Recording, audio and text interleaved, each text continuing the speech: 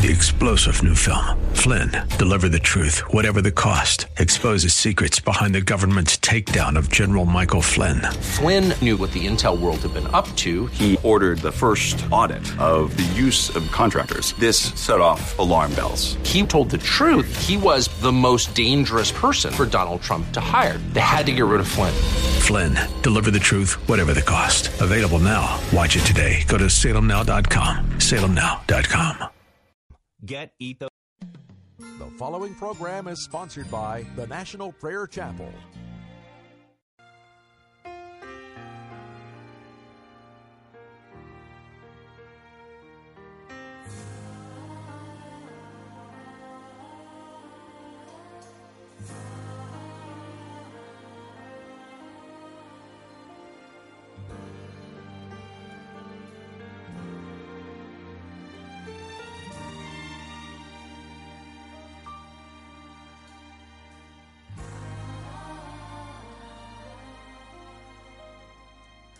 Traveled down a lonely road, and no one seemed to care.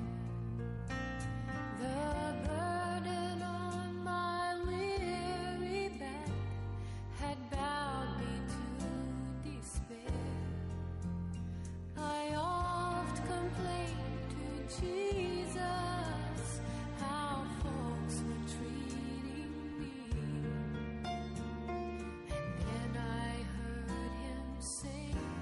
So tenderly, my feet were all so weary upon the Calvary road. The cross became so heavy, I fell beneath the load. Be faithful, weary pilgrim. The morning I can see. Just lift your cross and follow close to me.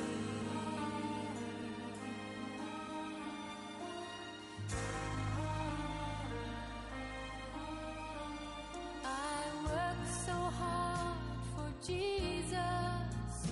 I often boast and say, I've sacrificed a lot of things to walk this narrow way.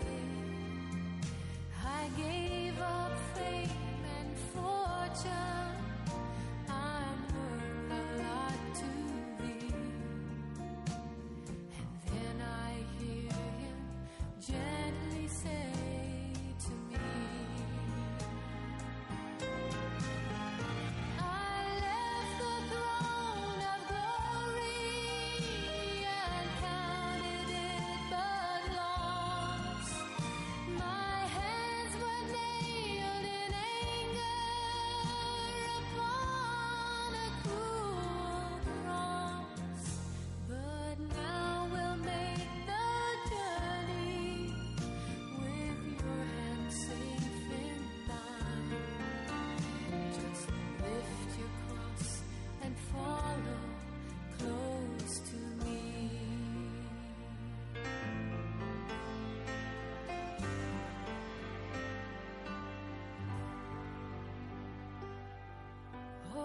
Jesus, if I die upon a foreign field someday, 'twould be no more than love demands, no less could I repay.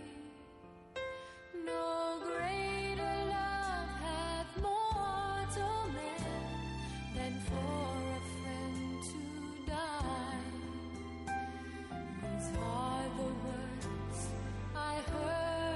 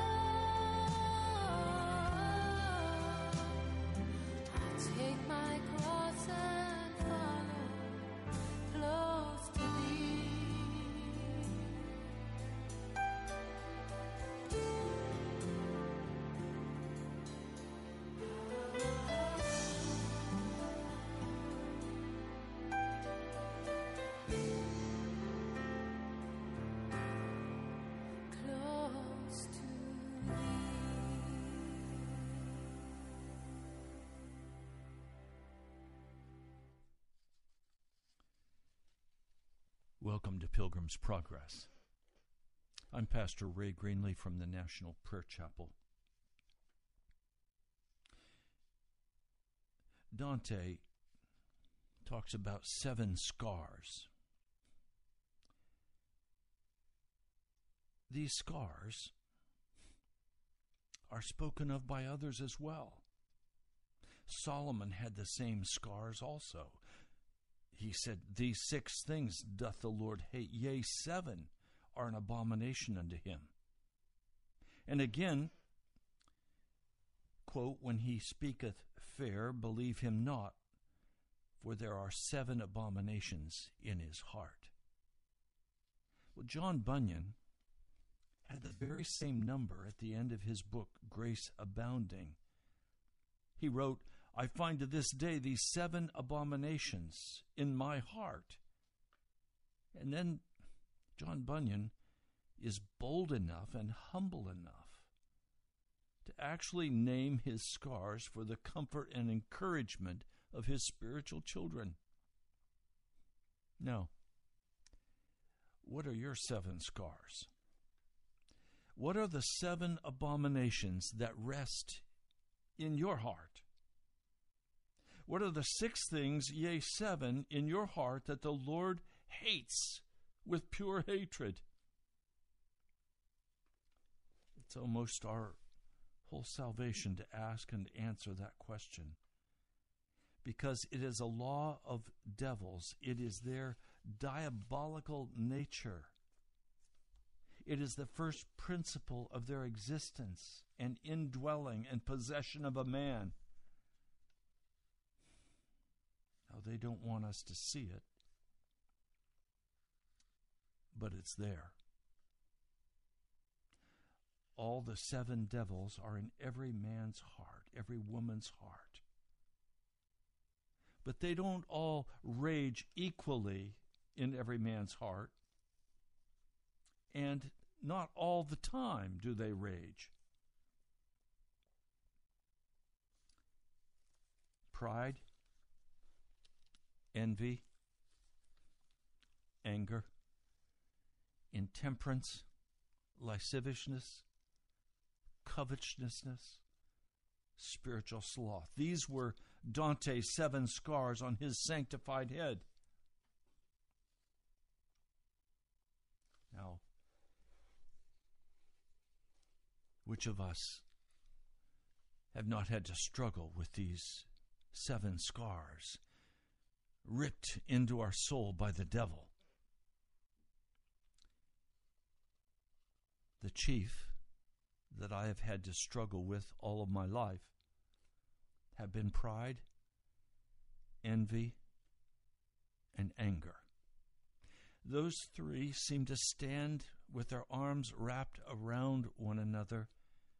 Envy feeds the pride, pride feeds the envy. And both pride and envy feed the anger. And anger only makes more real the pride and envy. These are things we must deal with. And there is a story in the Scriptures of a man who seemed not to have to deal with pride, envy, or anger. He is a most unusual man. He is not a man who puts himself forward. He is basically ignored by Matthew, Mark, and Luke. They do not mention him. His only mention is very brief in the book of John. This man, he had such love in his heart for Jesus. But it was a silent kind of love, if we can call that an air in his soul. He didn't have his sisters go to Jesus and ask that he could sit at the right hand or left hand in the kingdom of God. He was not interested in power. He was not interested in being seen He humbly went about his business, whether it was chopping the wood or cleaning the house, sustaining his family with an income. He seemed to be from another place. He probably, of all of the men in Scripture, is most like Jesus.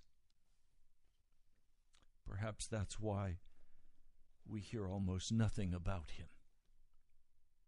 And when we read the 11th chapter of the book of John, even though the whole chapter in glorious reality is about the man Lazarus, our whole attention seems to slide off of Lazarus and focus on Mary and Martha. But the hero of the 11th chapter of John is Lazarus. And the name Lazarus means God has helped.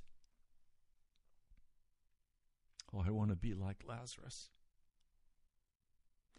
The scars of pride and envy and anger, they come, and as long as they rule, it is impossible to be a man like Lazarus.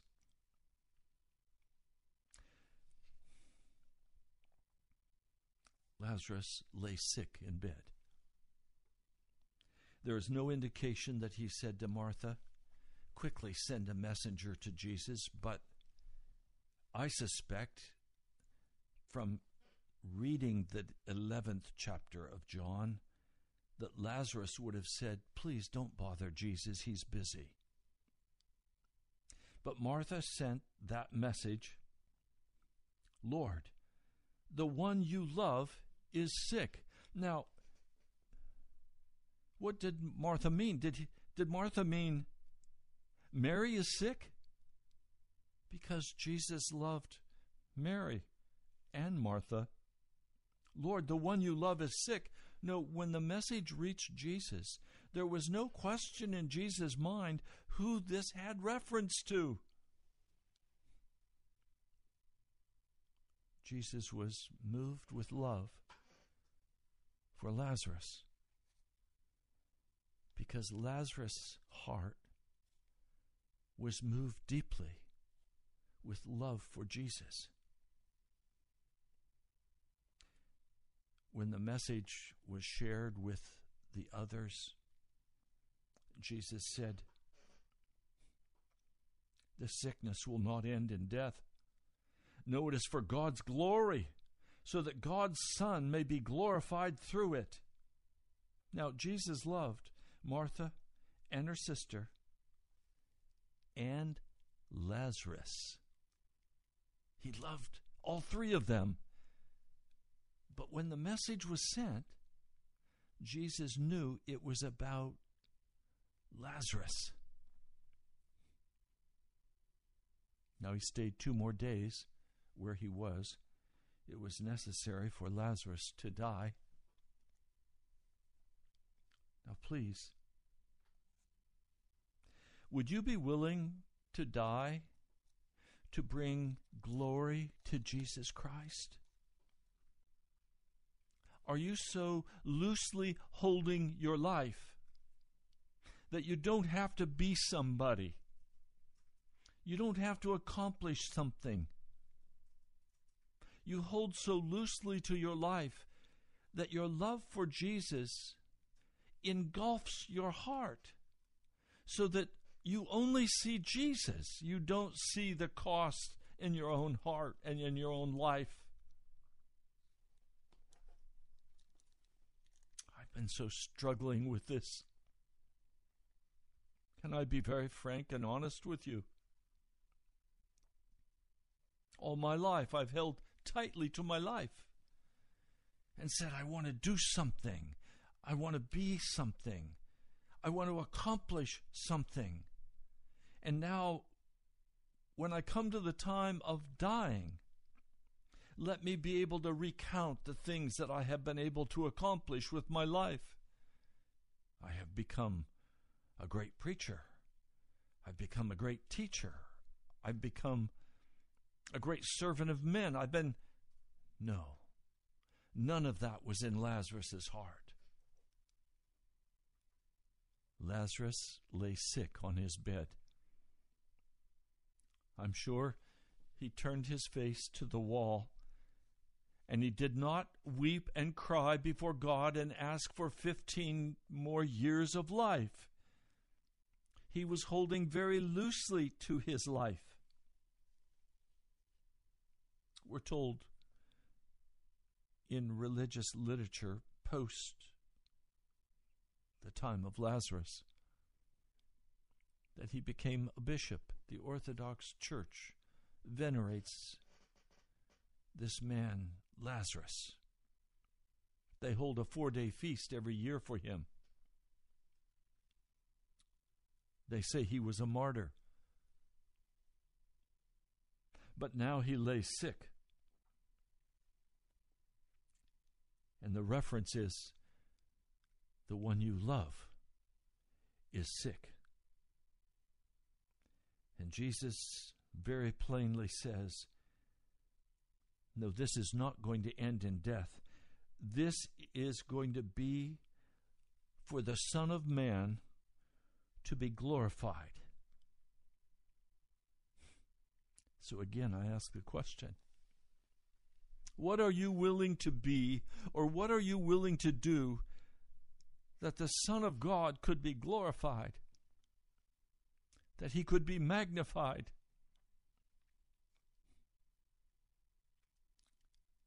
Well, he tells the disciples, we're going to go back to Judea. And they say, but Rabbi, a short while ago the Jews tried to stone you, and you're going to go back there? Jesus' answer is strange. Are there not 12 hours of daylight? Anyone who walks in the daytime will not stumble, for they see by this world's light. It is when a person walks at night that they stumble, for they have no light. Jesus is saying, I know what I'm doing. I know where I'm going. And then he said, our friend Lazarus has fallen asleep, but I'm going there to wake him up. Now, wait a minute. Jesus now refers to Lazarus as the universal friend, our friend. All of the disciples are included. He is our friend. Jesus would only speak the truth. He would not speak hyperbole. This man, Lazarus, is so humble before God and before man that even though he is considered by all of them to be a dear and precious friend, neither Matthew, Mark, nor Luke even speak about this man. And yet this is, without a doubt, going to be one of the greatest miracles performed by Jesus. Lazarus is playing out the same role that Jesus played out, that we might understand what Jesus did. Well, he's not an atonement. Jesus was our atonement. But Lazarus is walking through what Jesus walked through. He is modeling for everyone what he's about to do for all of humanity. But Lazarus is not considered by Matthew, Mark, or Luke as significantly important enough to be included in their Gospels. It's only John who goes to the deeper meaning of everything. And to John, we find this glorious 11th chapter of John talking about Lazarus. Our friend, Lazarus, has fallen asleep, but I'm going there to wake him up. His disciples argue. They say, but Lord, if he sleeps, he'll get better. Jesus had been speaking of his death, but his disciples thought he meant natural sleep. So then he told them plainly, Lazarus is dead. And for your sake, I'm glad I was not there, so that you may believe. But let us go to him. Now, please catch this. Lazarus gets sick and dies, and it's for the purpose that the disciples could finally have every doubt assuaged in their heart, that they could finally fully believe. And Jesus uses this humble friend who passionately loves Jesus. And he doesn't even ask Lazarus permission. What are you willing to let God do with your life? Are you willing to be nobody? Are you willing to lay your life down and no longer be considered as important? Is it okay if you are shunned and set aside and purposely ignored? Is that okay? Would you consider it appropriate to go about serving others but never to be mentioned and never to even be seen? To be considered no one? This is Lazarus. And he's now dead.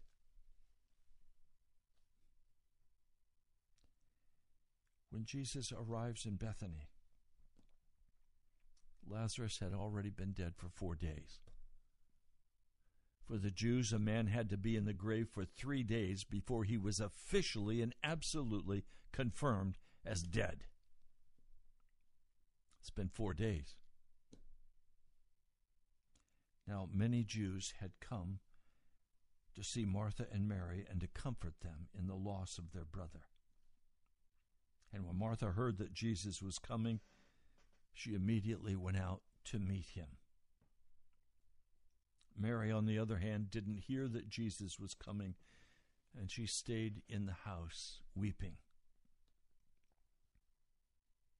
Martha said to Jesus, "If you'd been here, my brother would not have died. But I know that even now God will give you whatever you ask." And Jesus said, "Your brother will rise again." "Oh, I know," Martha said. "He will rise again at the resurrection at the last day." Jesus said to her, "I am the resurrection and the life. The one who believes in me will live even though he dies. And whoever lives by believing in me will never die. Do you believe this?" Now, she didn't understand any of that. It went right over her head. She said, "Yes, Lord, I believe that you are the Messiah." That's all she could say. But I want you to see something. Lazarus will have no accusation against Jesus. He's the one who's sick and died. But Martha and Mary both accused Jesus, saying, "If you'd just been here, like if you just loved us enough, you would have taken care of us, Jesus." The attitude on the inside is, "Look, Jesus, we're important people, and you didn't take care of us." There's pride. There's pride. And there's an edge of anger. These are the scars that afflict every person, and they must be dealt with. And the only way they can be dealt with is by giving up being somebody. And give up our demands and entrust ourselves fully to Jesus. Now she goes and calls Mary. Mary goes quickly. She sees Jesus. She's brokenhearted. She falls at his feet And she says, Lord, if you had been here, my brother would not have died. In other words, we sent you a message, Jesus, but you didn't come quickly enough. And Jesus saw her weeping, and the Jews who'd come along with her also weeping, and he was deeply moved. His spirit was troubled. Why? Because he saw the pain and anguish, and he suffers with every human person in their pain and in their anguish. He loves human beings. He loves you, and God knows the suffering of your heart. And he wants you to trust him. It's not going to end in death. So Jesus asks, where have you laid him? Come and see, Lord, they replied. Jesus then begins to weep. And this is not a few tears trickling down his face. In absolute brokenness, he wails. He loudly cries. His heart is broken. Now, I've wondered, what was it that made Jesus weep? Well, the Jews thought they knew what made him weep. They said, see how he loved him. It was common knowledge that Jesus loved Lazarus, even though Lazarus was not respected by men because of his humble heart, his self-effacing spirit, his lack of pushing himself forward into leadership. See how he loved him. But then some of them said, could not he who opened the eyes of the blind man have kept this man from dying? Again, judgments against Jesus. Oh, this scar that Dante speaks about, that Bunyan speaks about, that Solomon speaks about. This thing is so real. The pride and the envy and the anger, the judgments. We see it everywhere in the Word. Now I want to suggest to you that there may be another reason why Jesus is weeping. I don't know. But I believe that when Lazarus died as a holy man, he ascended into the heavenlies. He barely had time to receive his crown and his harp, and to be given that beautiful mansion he was to live in. He barely had time to begin to commune with the others who were already there ahead of him. But suddenly, in my mind, I see Gabriel coming. Lazarus, sir, would you come here a minute? Lazarus walking over to where Gabriel speaks quietly, and he says, the master needs you to come back. And I wonder if Lazarus said, you mean I can't stay here? I have to go back to that wicked place. Yes, Lazarus, Jesus needs you to come back.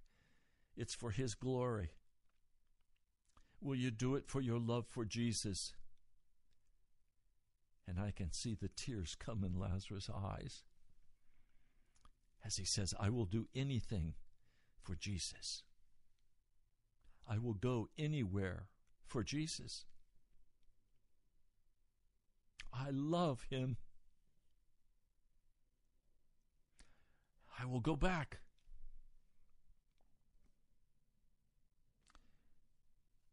Jesus comes to the tomb. He's once more deeply moved. He's weeping.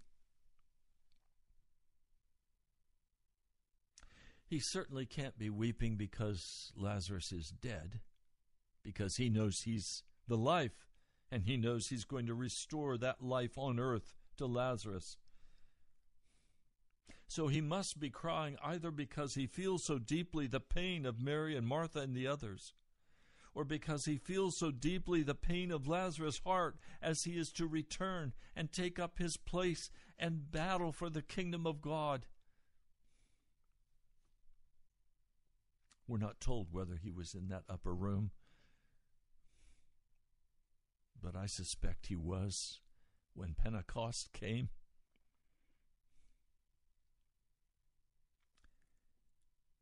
The burial place was a cave.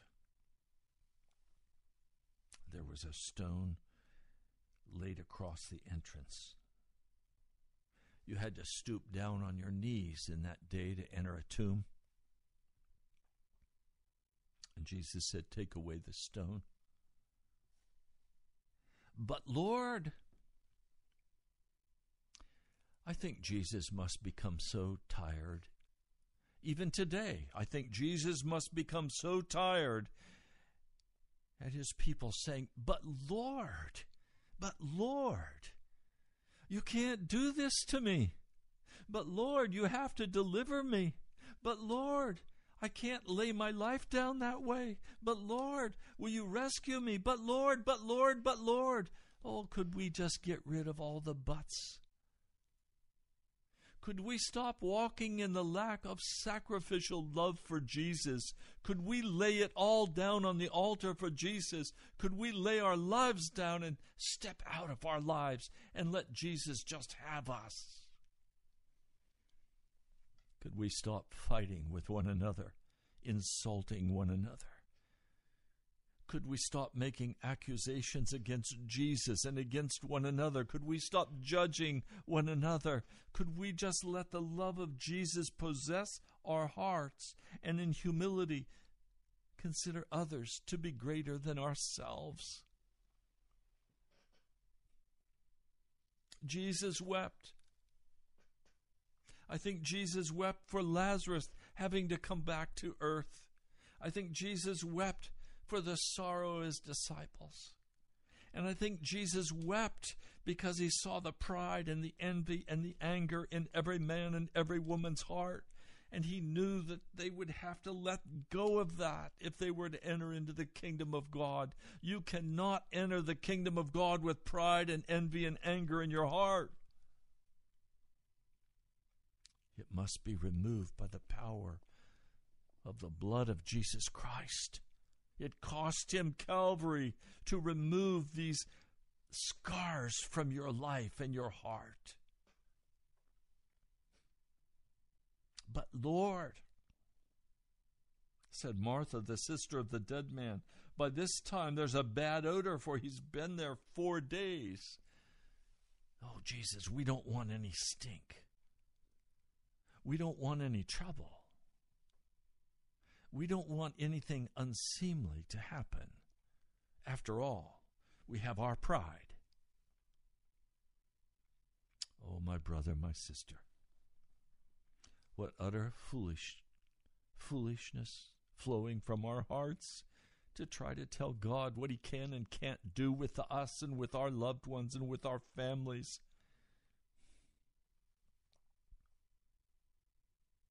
You know, I'm so tired of my opinions. I am more and more learning to keep my opinions to myself. For my opinions don't matter. I recently heard a conversation about a certain political figure. Everyone was giving their opinion about what they thought about this political figure. And it was not complimentary. My spirit was so overcome. For how often I have ventured my opinion about someone in public life simply based on what I hear in the news, knowing that almost all of the news is fake news. It's not real. It's the narrative. It's the image wanted to be portrayed. It's a lie. I don't trust the mainstream media. I don't trust much media at all. I trust what the Holy Spirit speaks into my heart in the prayer closet. I trust what Jesus says, do this, do that, don't go there, don't think that way. I accept those rebukes from my Lord because I love him and my life belongs to him. Martha is all concerned that Lazarus is going to stink. Well, should we just leave him in the tomb, Martha? Or do you want your brother to come out? Often, until we're willing to give up our opinions, the work of Jesus Christ is blocked in our lives. We think we know what we're supposed to do, and we think we know how we're supposed to do it, and everybody else should agree with us that this is the way, because after all, I know. What utter foolishness. This is what Dante was speaking about. Pride, envy, anger. This is what Bunyan was speaking about. This is what Solomon was speaking about. I just wish Solomon had taken his own advice. But isn't that the way it often is? We have more truth in our heart than we live in our lives. So Jesus wept. Jesus rebukes Martha very kindly. Did I not tell you that if you believe, you would see the glory of God? Do you want to see the glory of God? Then you're going to have to let the blood of Jesus cleanse you of your pride and your envy and your anger, because those three things especially will block the Holy Spirit in your life. Do you understand? Jesus wants to do a glorious resurrection in your life. He wants to call you from death into life. He wants to fill you with his glory. But he can't do that so long as you hold on to your pride and your envy and your anger. He can't do it for you. He is blocked by your attitudes and your opinions and your beliefs. Do you want to see the glory of God in your life? Do you want to see the glory of God in your family's life? Then give up your attitudes. Give up your sin. Turn from the wickedness of your heart. All of us have this wickedness deeply scarred into the tissue of our life. But those scars must be healed by the blood of Jesus.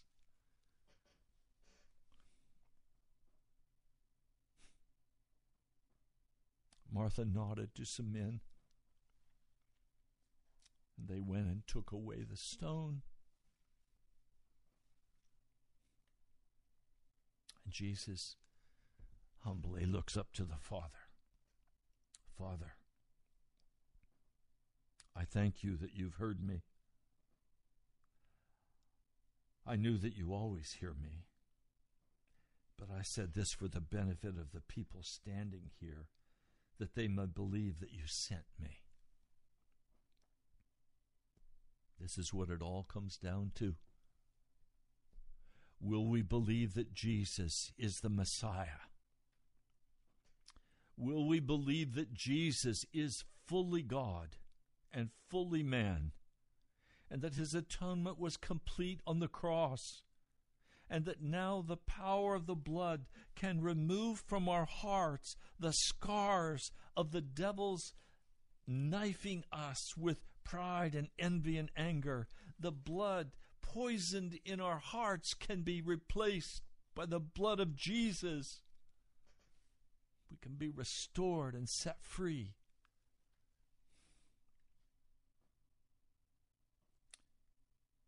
When he had said this,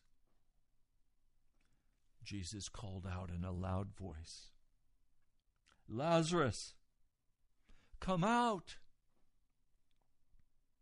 Everyone stood with awe. Will he or will he not come out? Is this the Messiah, or is this a false Messiah? There must have been a moment of absolute dead silence. then the sound of shuffling reached their ears, and the dead man came out, his hands and his feet wrapped with strips of linen, a cloth around his face. The dead man emerges alive. Do you believe that Jesus can raise you from the dead? Do you believe that Jesus has the power to remove the scars of pride and envy and anger from your heart? Do you believe that Jesus can make you like Lazarus, willing to do whatever's necessary for the glory of our God and our Savior Jesus? Take off the grave clothes and let him go.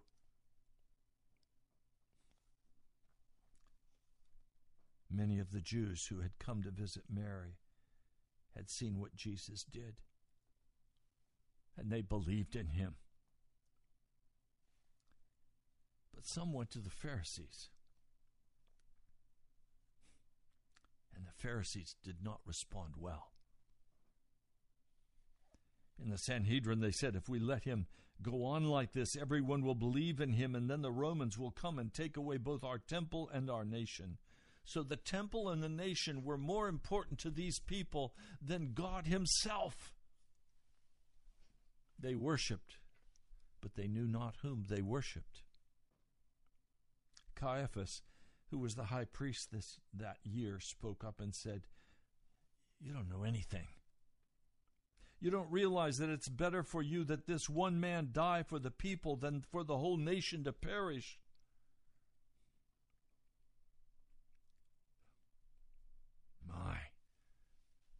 This wicked man was able to speak a prophecy. From that day forward, they plotted how they could take his life so that Jesus could no longer move around publicly. They were after him. But 6 days before the Passover, Jesus once more came to Bethany, where Lazarus lived, whom Jesus had raised from the dead. Here a dinner was given in Jesus' honor. Martha served. Now I want you to notice the most amazing thing. While Lazarus was among those reclining at the table with him, never before are we told that Lazarus reclined at the table with Jesus. I think he was much too busy taking care of all the background stuff that had to be taken care of for the dinner to be held. But this time, Lazarus reclines at the table with Jesus. Now, still Lazarus is not asking to be someone. He's not asking for the right or the left hand of Jesus.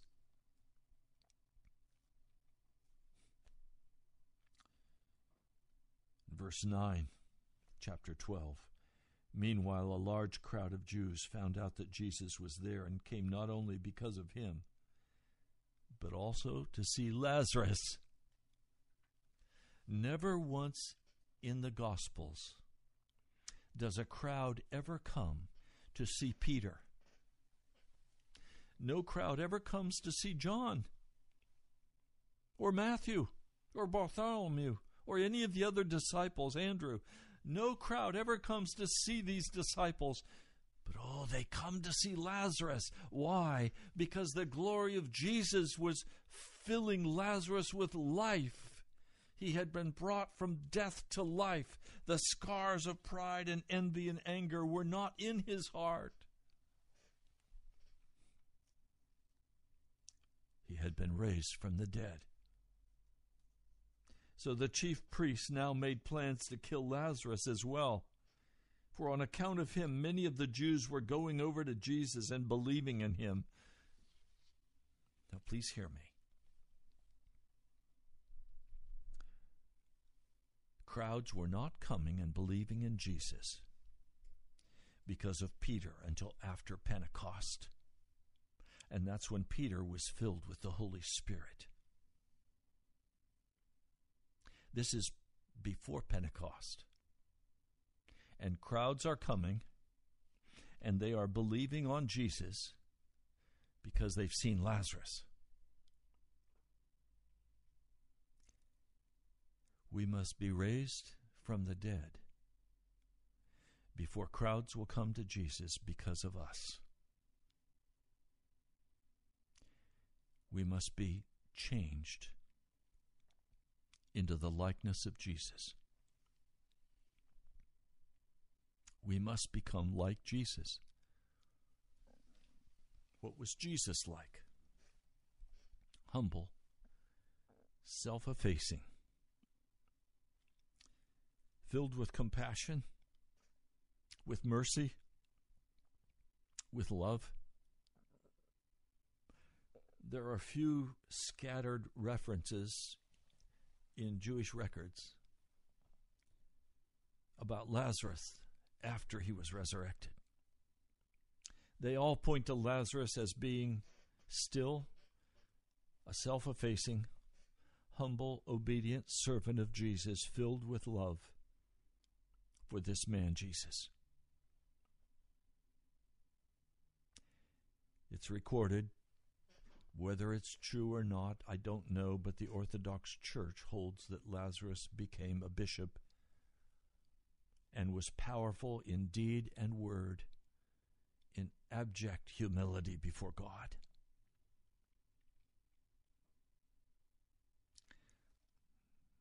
Lazarus is my hero who walks beside Jesus.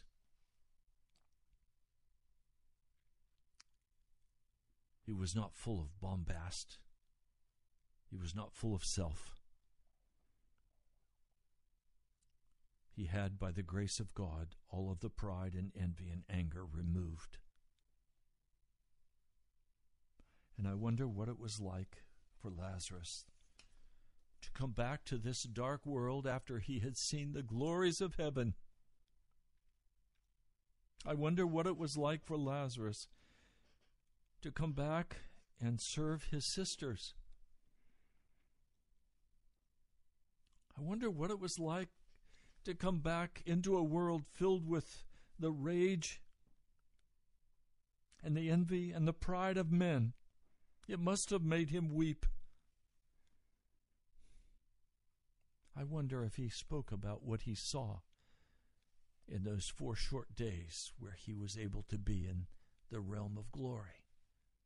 For he knows that the realm of glory is his home, and now he's eager to return to that place. I suspect if he was martyred, that he went quickly and willingly to his martyrdom, for he knew he would soon be back with his true family.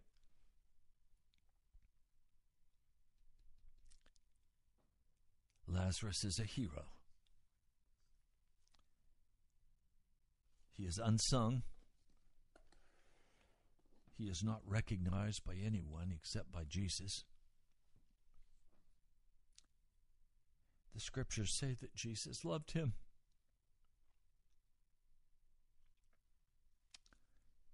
I want Jesus to say, I love Ray Greenlee. Do you want Jesus to say that about you?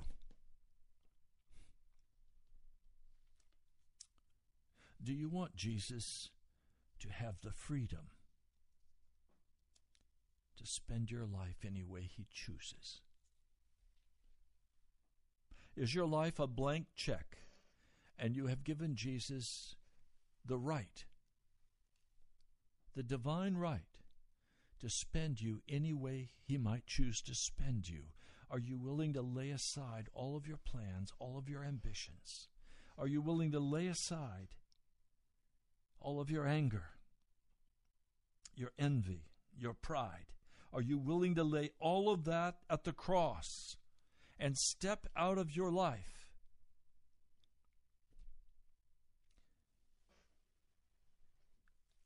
It can only happen as the miracle of grace that Jesus will do in your heart. Are you willing for him to do that? Will you let him do that in you? Oh, Almighty God, I thank you for this glorious story of Lazarus. I thank you, Lord, that his heart overflowed with love for you, that he was willing to be used in whatever manner you needed to use him. I'm grateful that he was willing to return from glory, to come and re-enter that dead body by which he glorified your name. Lord, I thank you for this man. And I pray today for every man and every woman for whom, Jesus, you would weep and you would love and you would use to glorify your name in the earth.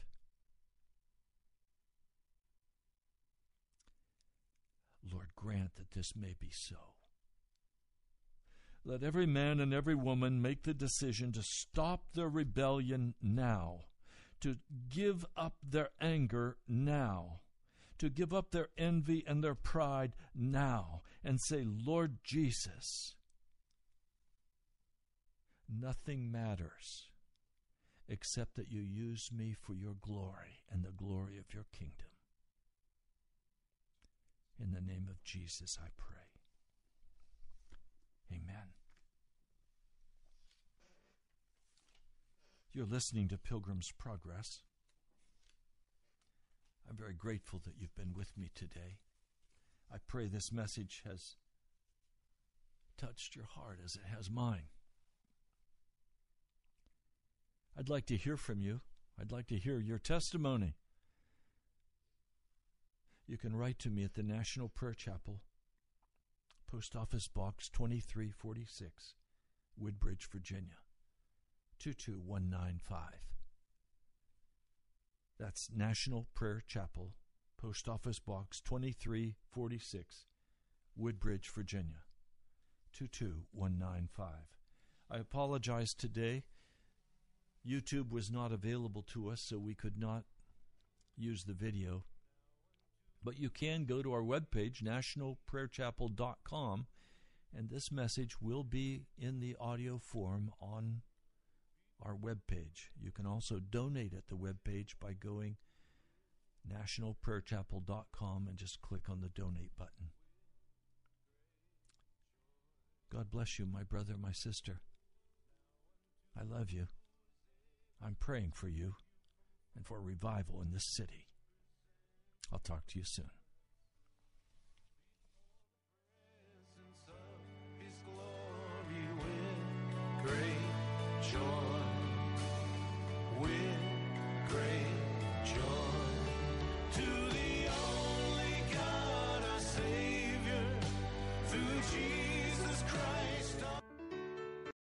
Three-star General Michael J. Flynn, head of the Pentagon Intelligence Agency, knew all the government's dirty secrets. He was one of the most respected generals in the military. Flynn knew what the intel world had been up to. He understood its funding. He ordered the first audit of the use of contractors. This set off alarm bells. The explosive new documentary, Flynn, Deliver the Truth, Whatever the Cost, uncovers the facts behind this scandal. Flynn told the truth. He was the most dangerous person for Donald Trump to hire. I find out the worst enemy that I'm going to face in my life is right here in America. They took my assessment and they wanted me to change it. And I was like, I'm not changing it. They had to get rid of Flynn. With in-depth interviews, archival footage, and never-before-seen personal records of the man behind the headlines. I just felt like I was drowning. Flynn, Deliver the Truth, Whatever the Cost. Available now. Watch it today. Go to salemnow.com. salemnow.com.